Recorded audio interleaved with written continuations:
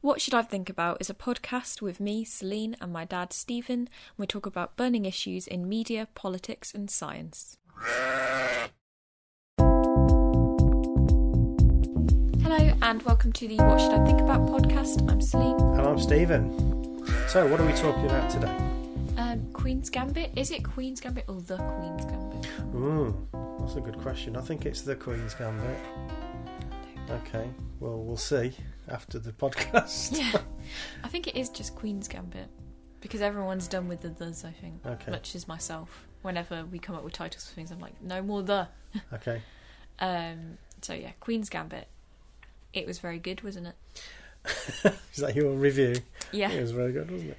Yeah, so we've done quite a lot of heavy things recently on our podcast, haven't we? So we thought we'd do something not heavy at all, really, although it does talk about some deep subjects. But we thought we'd do a bit of a review of a TV show.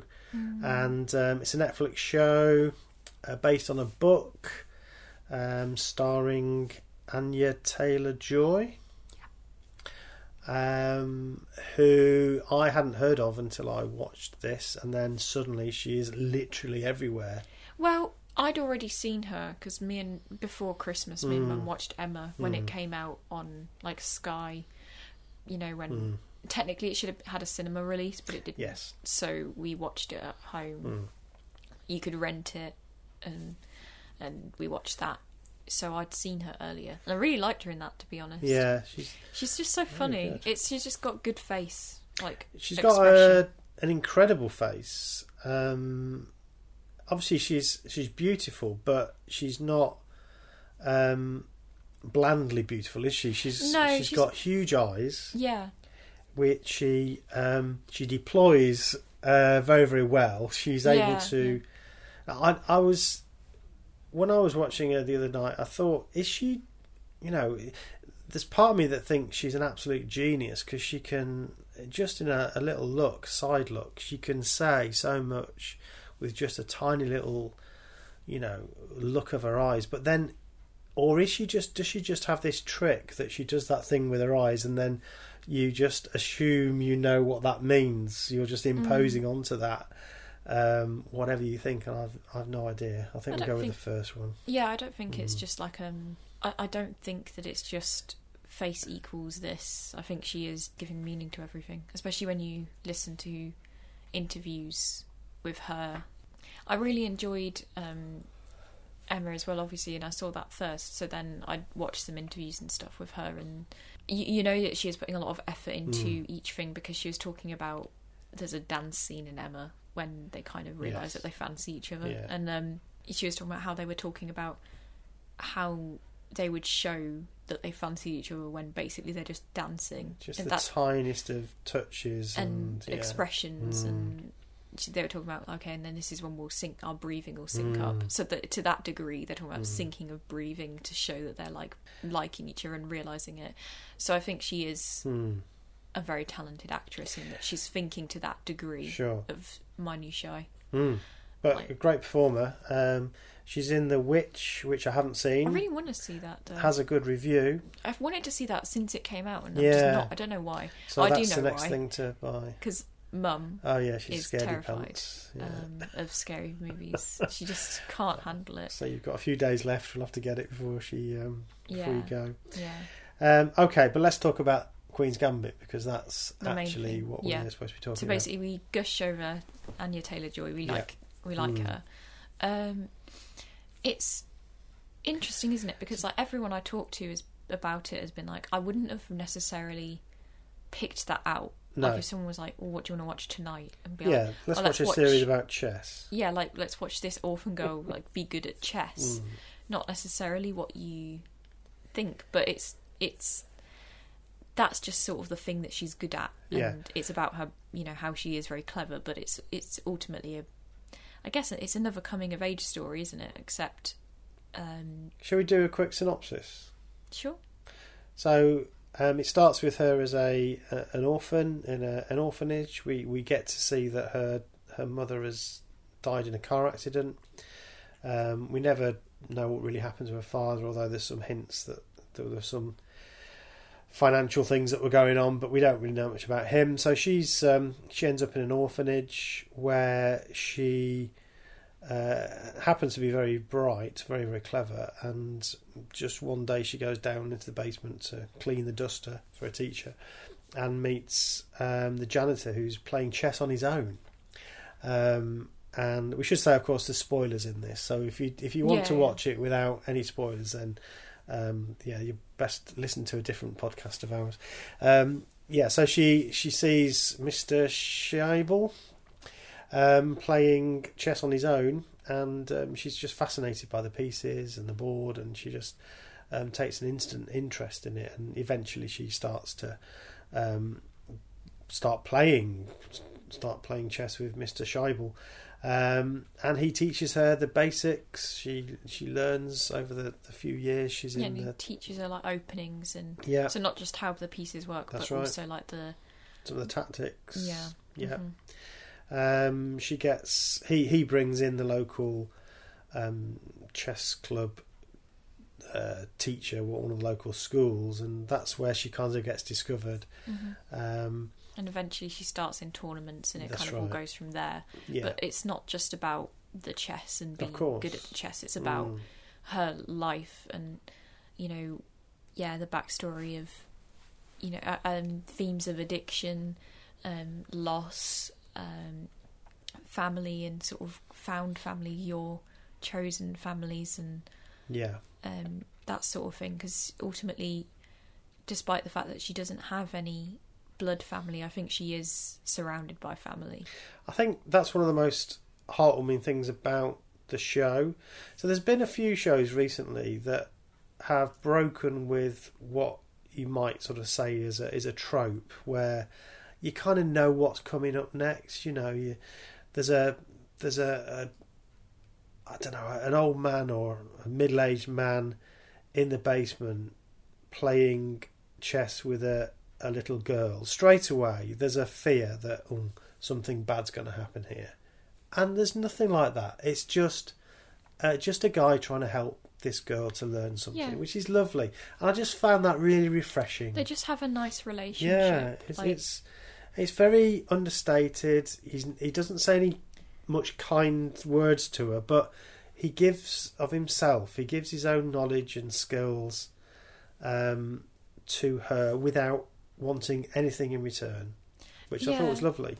And it's interesting because he doesn't he doesn't become her father. No, because I think part of you thinks like, oh, is this going to be how it's just about this relationship and how he sort of takes her on or something. But it's not that. It's just a relationship that's nice of its own. That's right. It's just it's a very small part of her life in terms of time, and a small part of his life, really. But it's so profound. It makes such a difference for her. And on him. And on him we learn right at the end, or the end, that the final episode, how much of an impact it's had on him. Although he never displays it, he's got all these cuttings from her championships and all their tournaments. And it's just so lovely. There's no kind of grand... there's no lines of him saying how much she means to him, or how much he meant to her, or there's none of that. It's just very, very simple, and I thought really lovely. And I think it's lovely to see that on the screen, because it often so everything's so dark and horrible. There are horrible things that happen to her, but it's not like that, is it? Really, it's more of a story of her discovering this talent she's got, and just developing that with the people that become her family. Mm-hmm. Yeah. And obviously she does she gets adopted by these two people, these parents. The adoptive father is out of the picture pretty soon. He goes to Denver. He's appalling, isn't he? Yeah, he's awful. But he's just like a miserable, pitiful sort of man. Yeah. He's not a grand evil. He's just... No. And I think that's kind of interesting to display in film anyway, is that because everything often is quite high drama and they are like the epitome of evil, but he's not. He's just... It's just sad. He's just... he he's not worthy of her. No, that's right. So there's that sort of side of it. And then there's the adoptive mother. And they end up having... At the start, they have kind of a weird relationship. It's awkward, isn't it? But I suppose that's... It is going to be awkward because, you know, they adopt a 15-year-old. Thinking she's 13. But yeah, they adopt a 15-year-old and, you know, knowing... You know, it's a weird time anyway, isn't it? So they're kind of getting used to each other, and then at some point they have this kind of profound moment, and from then on it's not a typical mother-daughter relationship that you'd have portrayed on the screen, because typically you kind of have the archetypal mother who is sort of martyr to all other needs and wishes of her own, and it just does stuff for the child. That's kind of like the archetypal mother, but they're interesting, both of them, and they both have flaws, and their relationship is nice, but it's not typical. No, and I think it just feels genuine, doesn't it? It feels three-dimensional enough for you to think, actually, I believe in this relationship between these two women. And I think again it's really nice. They both get something from it. And they have she's not just doing stuff because she's her mother. She also, you know, they do need to find income. Because, you know, the guy leaves, so they need to find income, and luckily they can make money by doing the chess thing. There's money to be had in it, and so she kind of gets on board at that point, because at first she's a bit like, why don't you do girl things? That's right, but then she sees the value in it, because it can actually be a way for them to be able to stay where they are and to support themselves and to be okay. So there is a question, I suppose, that you have to ask there about exploiting the child a little bit. So there, but I think she knows, and it's like agreed, and it's like, I don't think at any point Beth is in any, as in the main character, I don't think at any point Beth is in any disillusion. No, but you could. I'm not saying I believe this, but I'm just sort of playing the devil's advocate role for the moment. But the mother takes liberties with the daughter's education a little bit, so she's constantly phoning the school to tell them that she's got a cold or the flu or something, so she can't come into school today. I've never seen a child with a cold like that. It's been terrible. And it's because they want to go. She wants to take her to these chess tournaments, and of course she only gets interested in the chess tournaments when she realises that you can win quite a lot of prize money. So there is a question there whether she's exploiting her daughter there, you know, as a bit of a meal ticket. But I think, you know, the point you've already made is a good one, and I forgive her for anything that she's done there that might have damaged her education, because the kid's smart and this is the best opportunity. And also, if we, I don't think this is all that education is for, but if we think of school as like partially, at least, it's to help you get a job. Well, that is the thing that she will be pursuing, and will be, you know, what will sustain her as an adult and provide her with what she needs. So I think you can kind of let it go for that side. And, you know, it is cerebral anyway. It's not like they're just going off to like do shopping and such. Right. I think it's important to note as well that her mother does say, she asks for a cut. She doesn't just that was a very it. Interesting little scene. She kind of, and she looks nervous to ask for it, actually.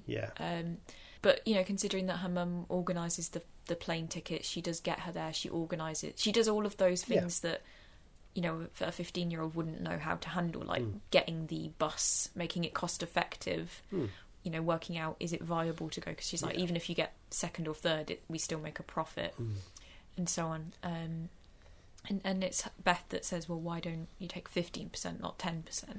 That's right. And it's kind of like agreed upon. I thought that was a nice scene as well for that reason. So there's a recognition there that she's doing something. You know, she's contributing to Beth's career and facilitating it. So definitely, that's quite a nice scene. And you don't have any scenes of her overworking her or anything like that. And if anything, she's a pushover. I liked that scene as well, because it told us something a bit more about Beth. Up until that point, Beth had been quite a selfish person, which is absolutely understandable, because, you know, she hadn't had any opportunity really to learn much about relationships, really. So she was a selfish person just because that's, she didn't show a lot of empathy to other people. But but we got to learn more that actually she did have that side of her that did appreciate what her mother did. I think she I thought was nice. Gentle and soft with her and with others. What I appreciate as well, coming off of that, is that it wasn't a whole dick genius. No. Sort of like, quite often these like genius tropes are that they are either potentially a bit nasty and above it all, and you're too dumb to understand. And sometimes she has those moments and you're like, Harmon, come on. Like she says something to the guy that's come round to help her with her chess when he stays with her, and she says like, well, can't you see it? And it's obvious. And he's like, I'm not as fast as you, obviously. But there's repercussions for that, and you can tell that she feels bad, but she doesn't know how to verbalise it because she makes breakfast the next day and then he's leaving. But she does things because she's a person, but not because. And people sometimes we act in ways that we are not proud of. Yes. But it's not because she's just like this horrible kind of like person, like the whole Sherlock, the modern Sherlock, or Sheldon from Big Bang. These kind of like of rude people that get away with it because they're so incredibly smart. Yeah. But also it escapes the trope of making her potentially. Saying that she's only so smart because she's autistic or because she's got some kind of different brain setup, so to speak, because that's often something that people jump into as well, is that they go, oh, well, she's like, she can't social, but she's like really smart. Yeah. Like she can. And she's just a normal person who happens to be good at chess. And she's had like a hard life, but she can still be, I think you could easily be like, oh, well, she's like, the reason she does this and that is because, well, she's autistic, because that's the only way she could be so smart. But I think not only is that a detriment to just a really interesting, complex character to presume that, but also to people with autism to just always presume that, like, that's what autism is. It's like being really smart and good at a thing, but being unable to be social and so on and so on. So I appreciated that it didn't do that. Yeah, she was an everyday person who learned from her experiences, and we saw that growth in her, didn't we? Yeah. Which I thought was good. It was nice to see how much she wanted human connection as well. When she saw Towns at the Russian tournament, she hugged him, and all the way with like when Benny called after saying he wasn't going to call, and they're all there, and she's just like moved, sort of to tears. It was really nice to see that emotional side as well as being absolutely. And for a female character, sometimes you kind of end up with a sort of an aggressive swing in the other direction, where like we won't make her cry, she won't cry and she won't do emotions because she's clever and smart and she's above all of that woman stuff. And I think I appreciated that they were given equal footing in her humanity, her ability to be incredible and really smart, and also that she was still allowed to have emotions. So the big emotional hurdle for her to overcome related to her, I suppose, her addiction. I mean, it's often been talked about addiction is a theme of this, if you listen to the interviews and so on. And I think it is, although it's not, again, it's not done in a sort of traditional addiction story, in that she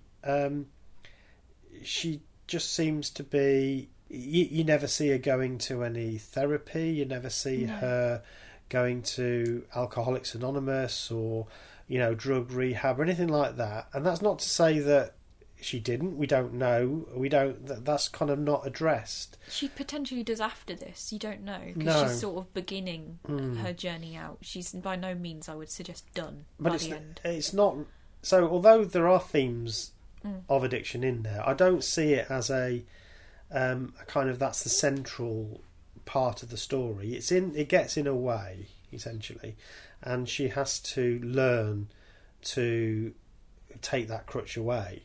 That's essentially what she does. Well, Mr. Scheibel says, I don't know what your price will be. Yeah. And they overlay that. And it's the first time you hear it is when, by the time she's an adult, you don't hear it in the time. When, we don't see it when we're experiencing. See it in flashback, yeah. We just hear it over top of her buying a bunch of booze. Yeah. But what I think is interesting is at the same time we also see a bunch of people that she went to school with and mothers and stuff with the same bags of liquor. That's right, yeah. And I think that's important as well, is it's like there's no one version of this. There's the mum with her little kid that went to school and is kind of embarrassed, it seems, by her previous behaviour. She sort of desperately tries to pretend to not remember, as far that's how I read it. And there's the woman that she sees when she's like pretending to look at glasses and they're both trying to hide their bags of liquor, and they're all different presentations of it. But I think it was interesting to show those different women, and for her it was her price, potentially, as Scheibel calls it, for her genius and her being able to cope up to that point and to get where she got to. She used that to just keep going and not looking back, and that was interesting. Just interrupting the podcast for a moment, please subscribe to the podcast. It really makes a massive difference, and spread the word.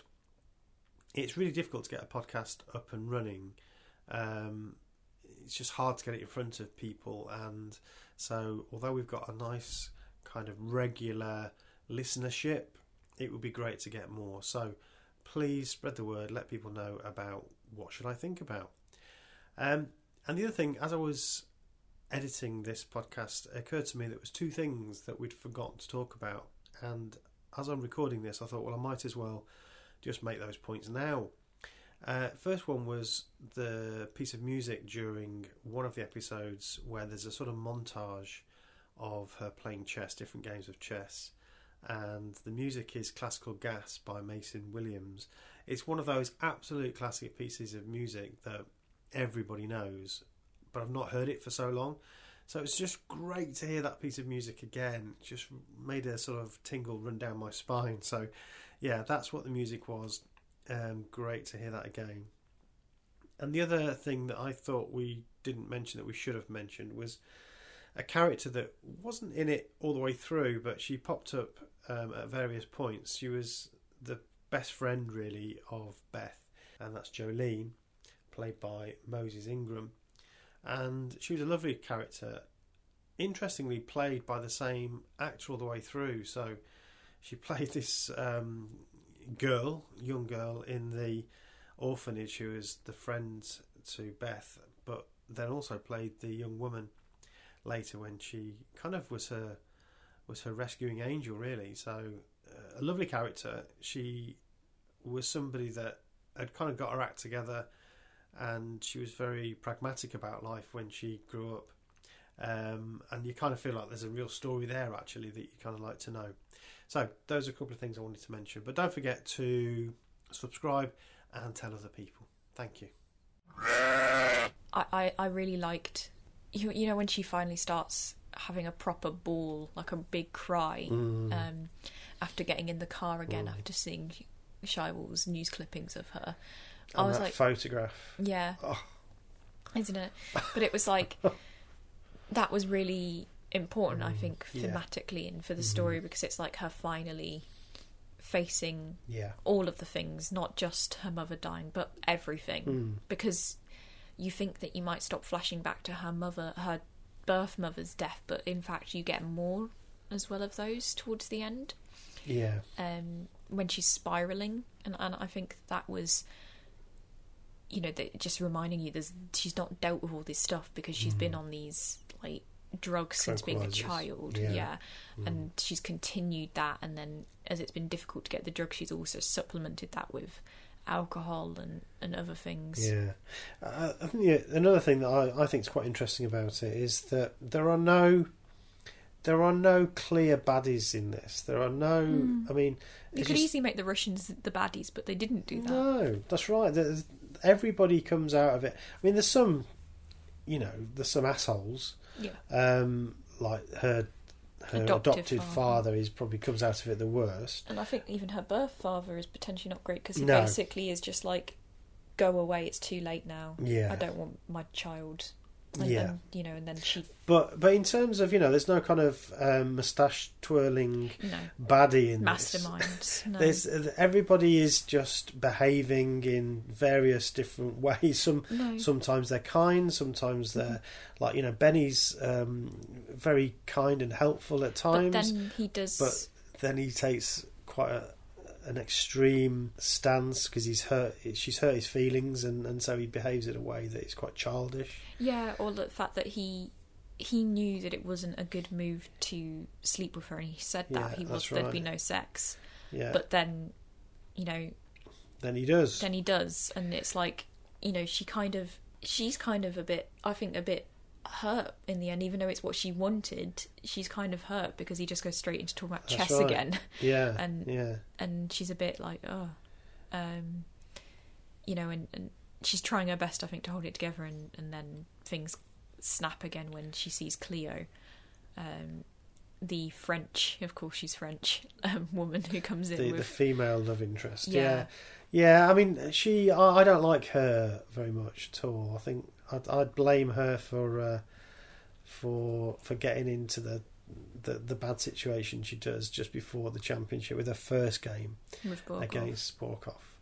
But I don't know if we should. I don't think we can. But no, you think she has to look at herself for that, don't you? Which you're right, really. I don't think we can blame Cleo, because she knew what the right thing to do is, because on the phone she said, "I'm not gonna come down. I need to sleep and I need to prepare for the, for the match." That was the biggest match of her life at that point. Yeah, and she knew what she needed to do. I know, but she didn't. That's true, but anyway, yeah.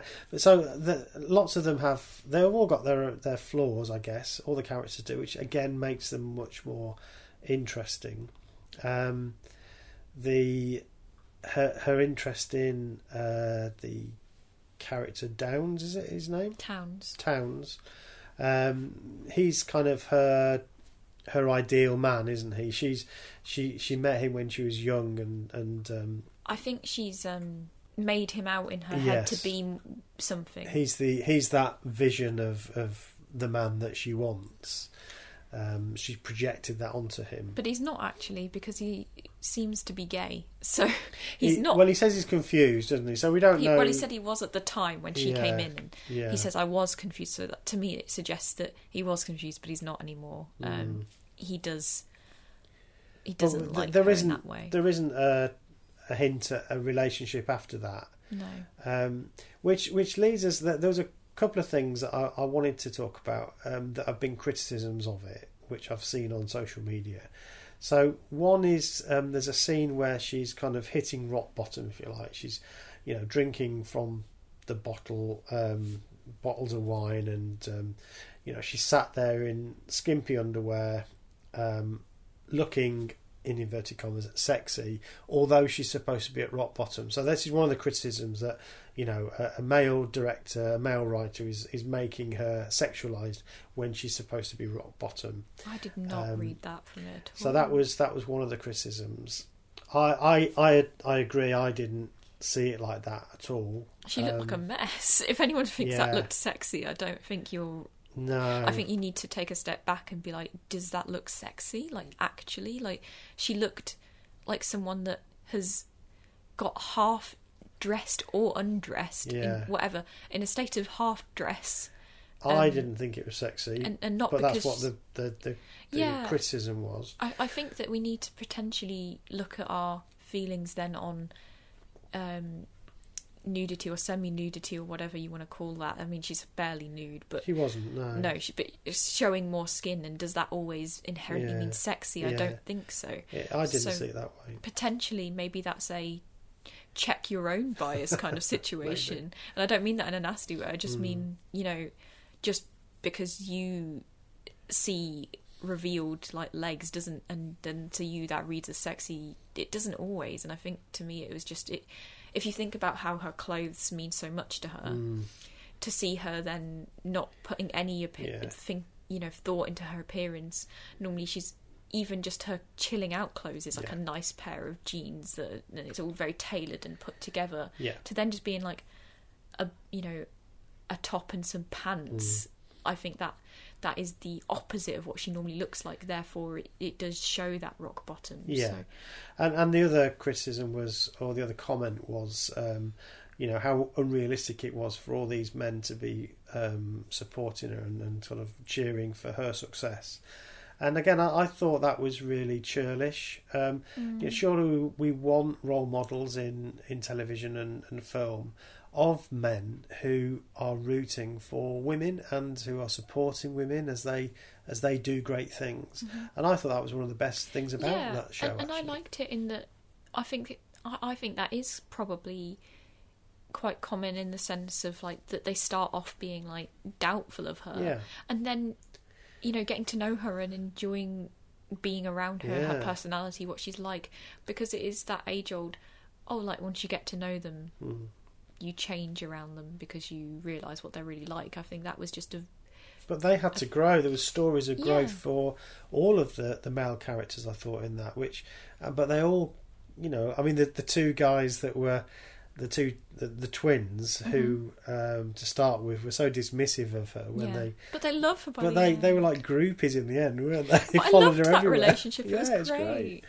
Yeah, and I thought that was brilliant. That we want film and the media to encourage that sort of relationship. I think where men are supporting women and vice versa. There's nothing wrong with either of those. And I think it's important as well to just remember what the character herself says when everyone keeps talking. They do an interview and they keep talking about being a woman. And isn't it nice being a woman or weird being a woman? And she's quite annoyed about that, rightly so. And I think it's reflected in the piece of work itself because that's not what it's about. I think that was a moment of recognition and being like, yes, we're aware of when we are and what this is, but this isn't what this is about.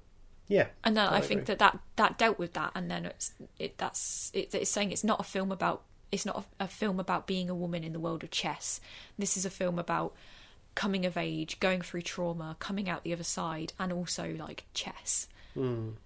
That's how I see it. Cool. Right. Well, we're going to have to finish there. Time's up, lads. You may have heard the dog grumbling because Mum's home. Mum's home. We're going to start the tea. So thanks for listening. Hope you enjoyed this chat. Talk to us about Queen's Gambit because I love talking about it. Yeah.